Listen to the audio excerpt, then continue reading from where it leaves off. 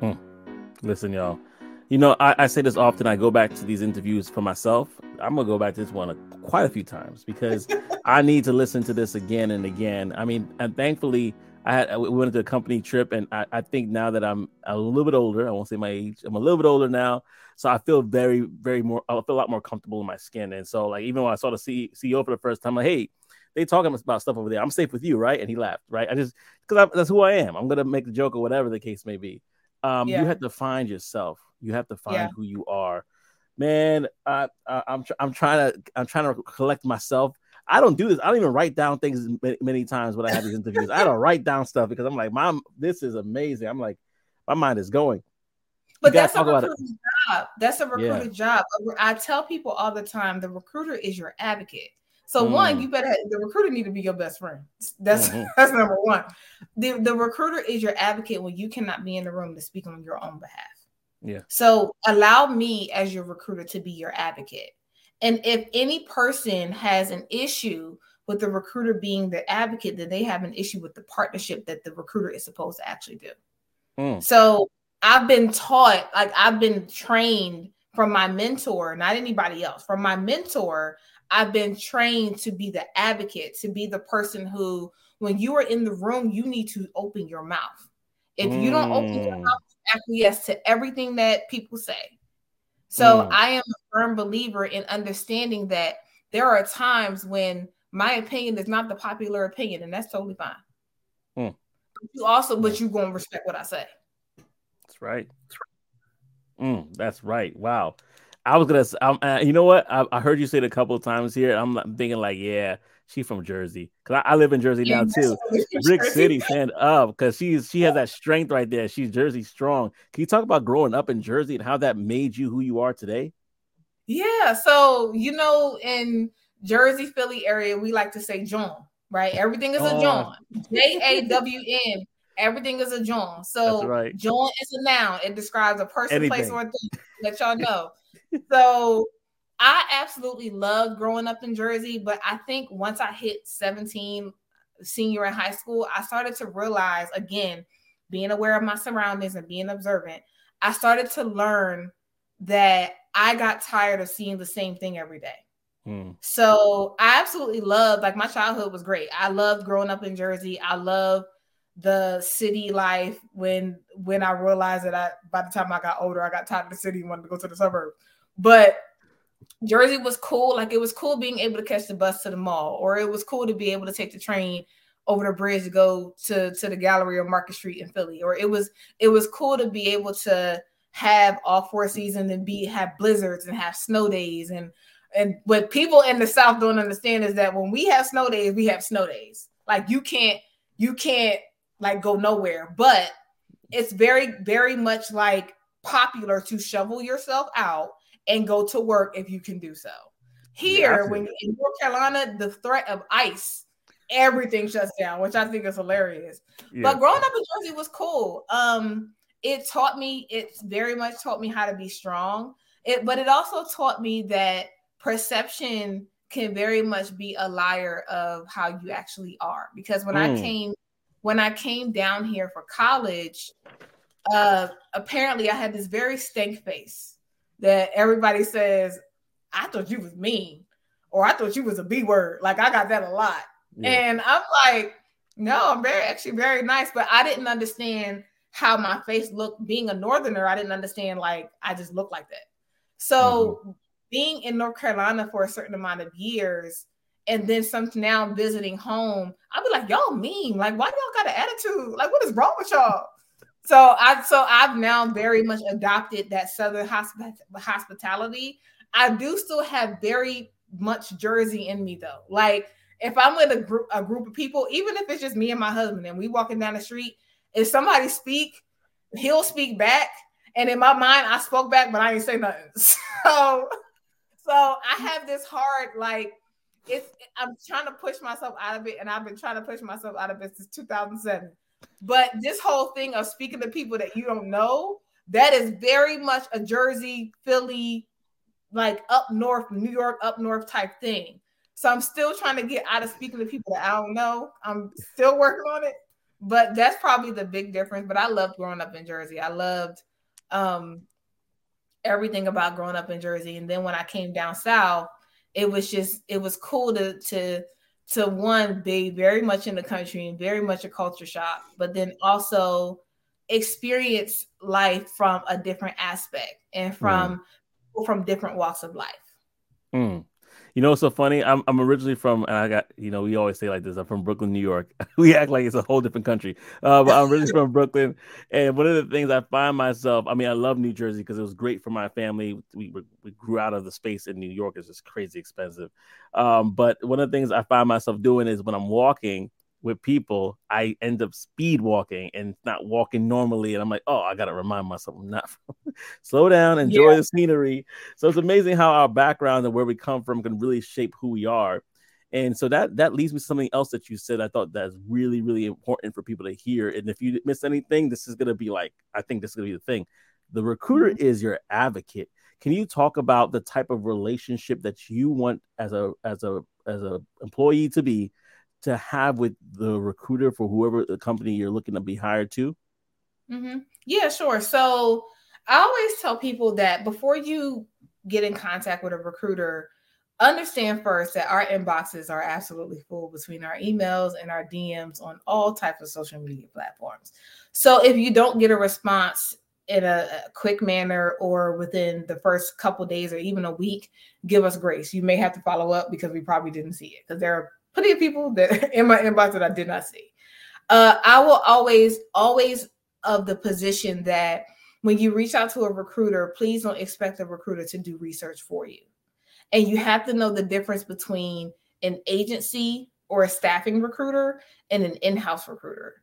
So I am an in-house recruiter. I have never been a staffing recruiter. So in-house recruiters will want you to do the research for the company that they currently work for, and then tell them kind of the preparation that you've done already, to then try to either get a referral from them or see if they can help you any further.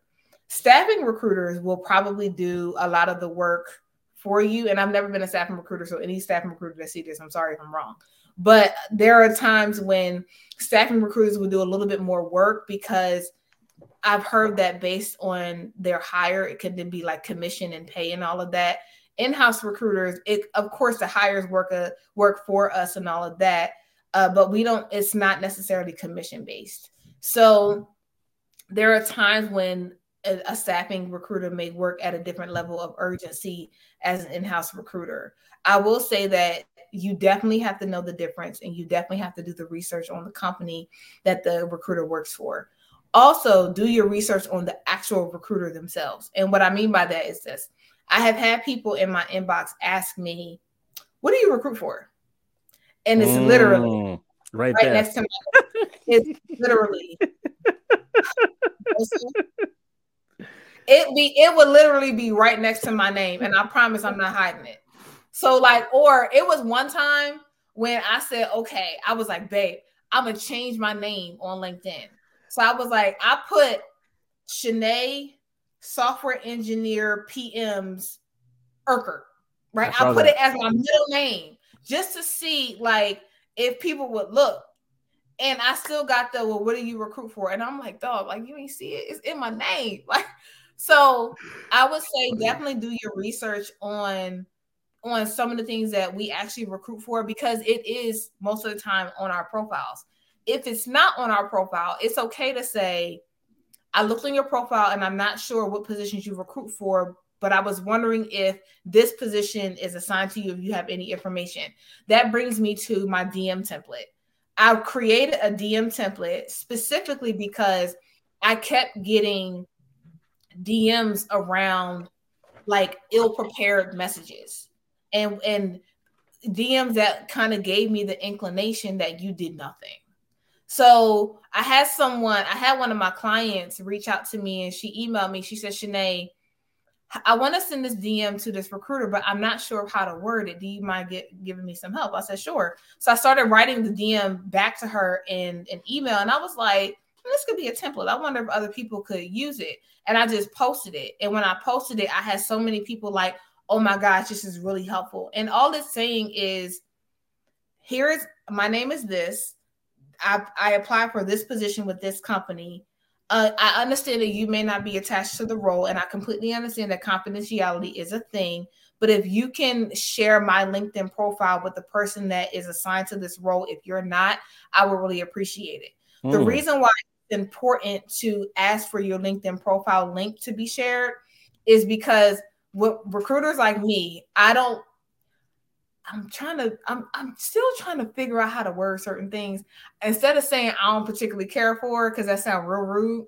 I prefer you to actually ask me to attach your resume than to just attach your resume. Reason for that is because if I see it, then it automatically makes me feel like I'm obligated to actually look at your resume when technically I'm not. And if I don't look at it, I don't want you to think I'm ignoring you, or you saw me see the message and I just decided not to. Like, it's a really uncomfortable situation. I always tell people, before you attach your resume, ask the recruiter or the person that you're messaging, can you attach your resume? Give them at least a chance to say yes or no. If they say yes, of course, attach the resume. If they decide to say no, ask them, well, do you mind if I give you my LinkedIn profile so you can share this with somebody that you may know who may be hiring or who may be attached to the position that I'm recruiting for?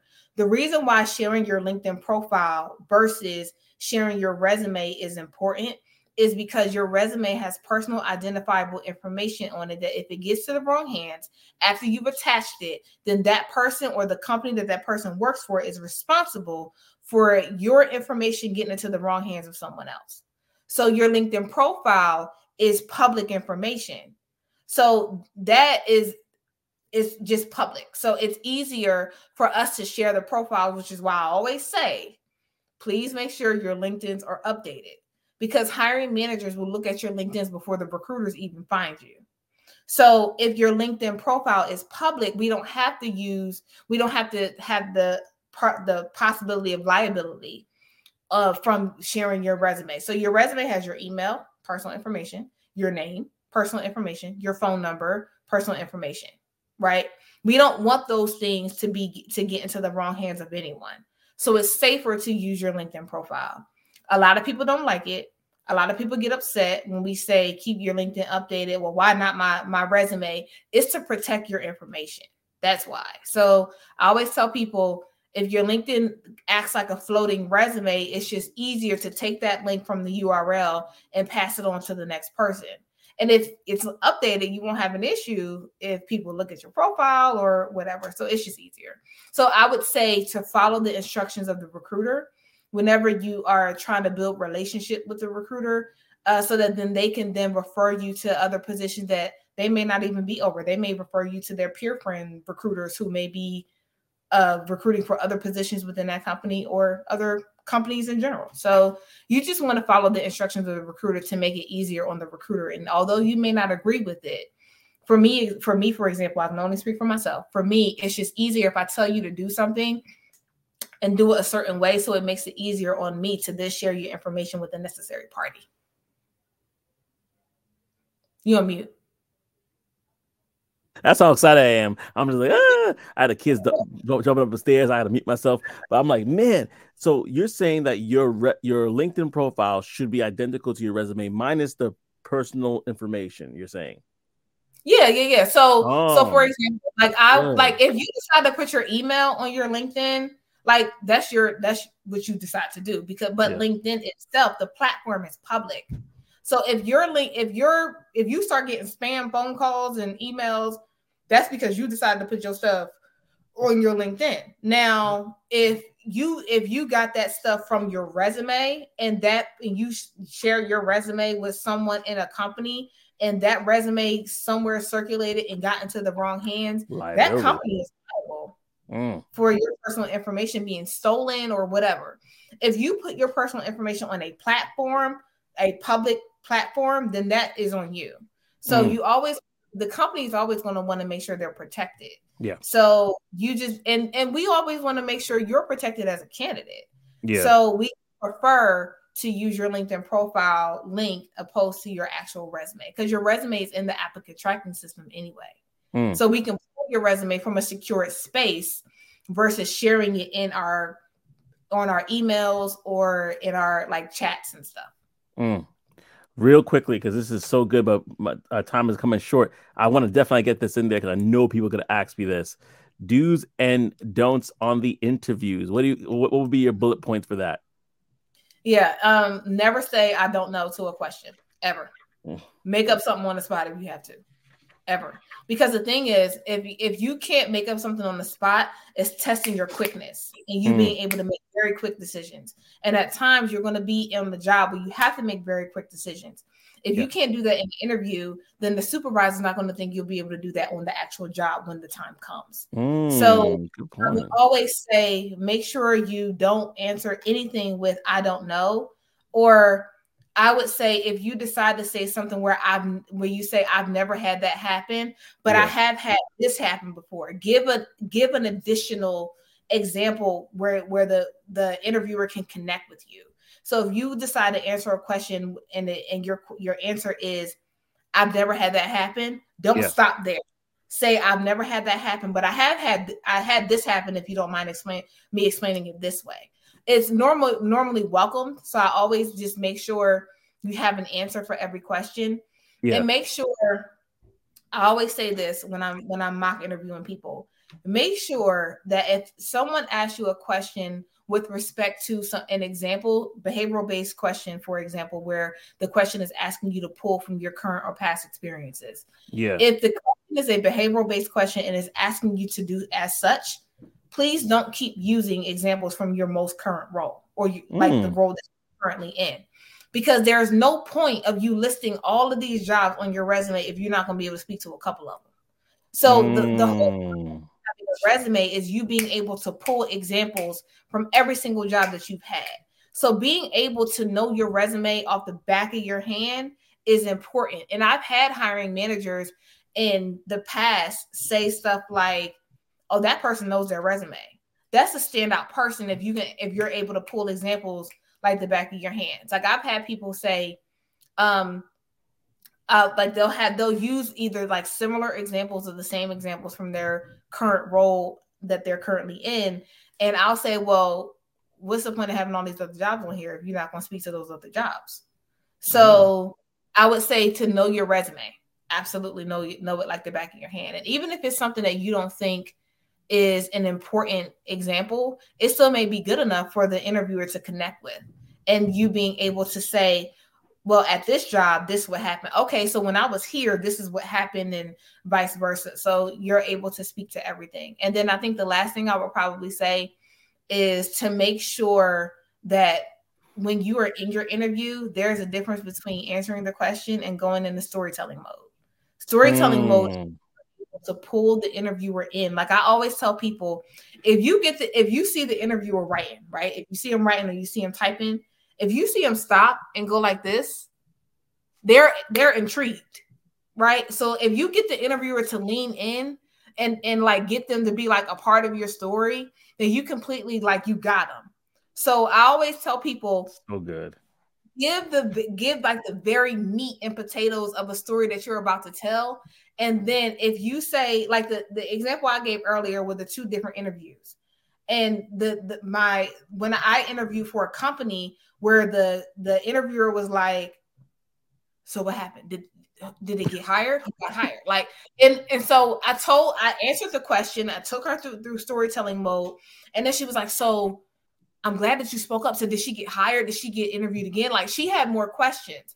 She was so intrigued by that story that interview, the hour interview that was supposed to be an hour, lasted for like 38 minutes because she was like, oh my gosh, like that was great. So I would absolutely say intrigue your storyteller, intrigue them with like literally the examples. Some of the examples I gave, I literally went like this, turned my chair, went like that, and it explained how a certain thing happened. Like I had a hiring manager who she was in an interview, and a candidate, every time the candidate spoke, she literally was like this. The more she spoke, the more she sunk. And I sat up in my chair to make sure I was sitting up before I sent her a chat, and I said, sit up, you are slouching. She looked at the chat, she grinned, and she sat right up. But the more the candidate spoke, the more she sunk. So when I was in my interview, I sunk so that the interviewer can in their mind of this is how I handle certain things as a recruiter. So it's okay to put yourself in that space of storytelling mode and actually like entertain the interviewer a little bit. If that's who you are, do it. So I would say those are maybe 3 points. Whew. Oh Lord. Oh my God. Yes. I'm like, yeah, this is gonna be a 2-part series. I can't put this all in one video. This is gonna be a 2-part series. Oh man. To sum it up, we have now I gotta just say this. Y'all, if y'all really feel like which she has done, dropped some amazing gems, please put in the comment section below. Say thank you. Just say thank you to Chenae. Like I want you to say thank you letters to Chenae right now. Make sonnets to Chenae right now. Make erect statues if you want, because right now, this right here, like I'm telling you, I never really write down when I'm doing interviews. I'm always like, but I'm like, I'm taking it in, I'm writing things down because I'm like, man, I forgot I could go back to this later, but it's just like I'm so in the moment. Well, let me give you something else to write down. Oh, Lord. So the reason why I wrote a total.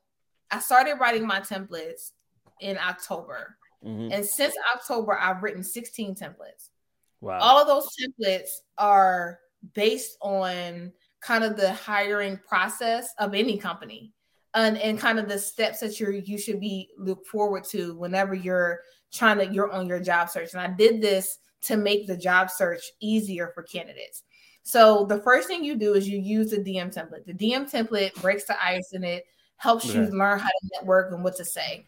You hit the DM template, you get your referral, and then the next step is the recruiter screen. Every company has a recruiter screen. And that recruiter screen, the screening with the recruiter, a lot of people kept asking me, well, how do I prepare for a recruiter screen? I was like, cool, I'll put it in a template. So I wrote out a recruiter screen template. From there, once the recruiter screen is done and you get referred to the hiring manager and you start preparing for interviews, I wrote a template for an interview prep. And this is what you look forward to in interview prep. From there, once you're in the interview, there is at the very end of the interview, you become the interviewer when the interviewers ask you, do you have any questions? At that point, you switch from the candidate to the interviewer. At that point, it is your turn now to ask very, very stern, sometimes uncomfortable, and intriguing questions that makes the interviewer think. So I have a list of 10 questions in my interview questions template that will literally make you look like a standout candidate. From there, candidates will say, okay, I've interviewed, but I haven't heard anything. Do you have something where I could send to the interviewing panel? Cool. I wrote a post interview email follow-up template that you can send to a hiring panel. Yeah. I've had to use it and get offers quickly. From there, once you actually get your offer, I wrote a salary negotiations template. So you can ask certain questions so you can then understand how salaries are broken down and how your packages are broken down. And so then from there, I wrote for people who want promotions and don't know how to kind of like straddle the fence of, do I ask my manager? I don't really know how to address it. I wrote an immediate promotion template where people can use on the job and say, okay, this is a template that I can send to my manager based on the relationship that you have. Because I would word it differently based on the relationship that you have. But this is what I can send to my manager if I'm looking for a promotion. I also have a pivoter template, that kind of language that you can put in your professional summary or your career objective on your resume, and then language that you can put at the last 2 sentences of the first paragraph of your cover letter. So then from there, I wrote a cover letter template. I wrote a resume template based on how my resume is set out and how my cover letter is set out. I then from there, I asked my mom, I said, well, Mom, if you wanted to, how would you find another job if you wanted to find another job? Like give me some thoughts on that. And she said, well, so my mom is a CNA. She said, well, if I wanted to find another job, I'm up in age now. I wouldn't even know where to begin. So I was like, cool. I said, then I thought age discrimination. Cool. So Mm. I wrote a seasoned candidates template. And I called it seasoned candidates to one be safe because I didn't want to feel like I didn't want to feel like the recruiter cousin called you Ageism. old. I didn't want to feel like that. I was like, they seasoned.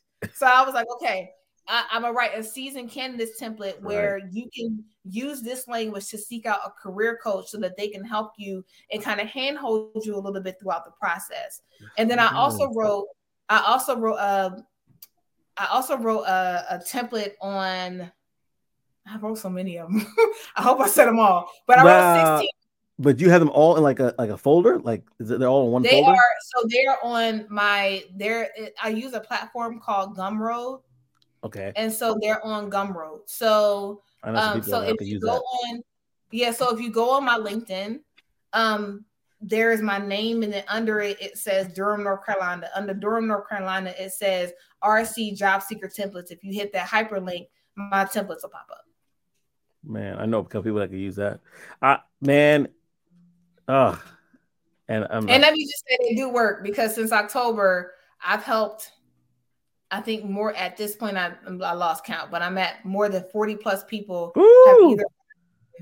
have either gotten interviews or gotten offers. Since October? It's like 10 people per month. Wow. Mm-hmm. Yeah. Wow. October. Yeah. Oh, man. Listen, y'all. She just gave you some gems, rubies, diamonds, and pearls. Y'all need to go right now and unlock the treasure chest that is on her LinkedIn. I put it in the description below. I'll make it even easier. I'm gonna put the link to the templates in the description as well. Y'all know what to do. Click, click, click. Go right now. I'm gonna put everything, YouTube, everything that she has, I'm gonna put in the description as well. And we're gonna wrap it up with this one thing called the mindset, the brain here, right? So what is, man, you said a lot regarding mindset. we went from imposter syndrome to like grit to like, there's so many things. So what would you sum up the mindset someone needs to have to be, Chenae, where you are, and to scale from there? You first have to very much accept who you are and like who you are first. Like, it took me so long to get there. I was a person who was very much had FOMO quite a bit. Like, I had very much FOMO with everything. I wanted to be included in everything from friendships to family. Like, I wanted to be included all the time. And I felt like if I wasn't included, then I wasn't loved as much. And so I started to get to a point where I started liking my own company. And once I started liking my own company, I stopped caring if I was invited or not. So I would say to very much first like who you are. And once you like who you are, you'll understand what you'll tolerate and what you won't tolerate. And that's in your professional life. That's in your personal life. That's where it started for me. From there, I think what it takes is a certain level of redirection. I understand that a lot of people don't like the word failure, so I'll say redirection. And it takes a moment to humble yourself, to know that you don't know everything, and learning from people who actually are ahead of you. So I'm very humble, and I may be what I call myself a hard ass sometimes. I may be very much passionate about what I'm talking about, but I'm never above learning from people who know more information than me. And I'm never above saying that I was wrong and I deserve to be corrected. So I think if you have those values, then it won't be hard to start growing and start having people gravitate to some of the things that you believe in, and have healthy disagreement. And it's okay, because not everybody's going to disagree, but there is a certain level of respect that you have to demand, so that you don't always walk through this life feeling like you are less than what God says you are. You are. I am who He says I am. You have to know your value. You have to know your value, because the one that created you with the value inside of you. Man, I know there's people that have laughed in this conversation. They may have cried. They definitely wrote down notes like I did. And they are definitely going to be applying this, because this is so helpful to the community. If this has been helpful, I need you to again, I'm serious. Write a letter of appreciation to Chenae. And in fact, you know what the biggest, I think, appreciation you could show her is actually taking the things she's saying and using it. I think that'll be the greatest level of appreciation we can give. So if you can do that, like, comment, and subscribe to the channel, of course, but definitely do what she's saying to do. Those testimonies that she gets back from every person that uses a template that says, "Hey, I landed a job," that means the world to her. I know that does. It does. Like, people ask me, "How can I repay you?" I'm like, send me a testimony. Yeah. I don't want your money. I need you to send me a testimony. I don't want like, oh, well, can I send you this? I'm like, no, I don't want no gifts. Send me a testimony. That's a gift for me. Like, they'll put me to tears when I hear where some people were and then where they've come to. That's where I'm like, come on, God. Like, all right, God, come on, God. Yeah. So that's where I get my excitement from. So you send me those testimonies, and that is repayment enough for me. On top of that, let me actually add to that. Put a recommendation on her LinkedIn page. Said, "Oh yeah, be like, Chenae did such a job. I recommend it highly. Put a bunch of those down there so that algorithm keeps pushing her out as well, because more people need to know about these templates. We need 40 to become 400, right? Absolutely. We need that number to be multiplied. So with that being said, this has been a whirlwind of joy and blessings here. I'm so glad to have Chenae on. And like I always like to say, till next time, I hope to see you on the other side. Take care, family. Yes, sir. Thank you. Have a good one.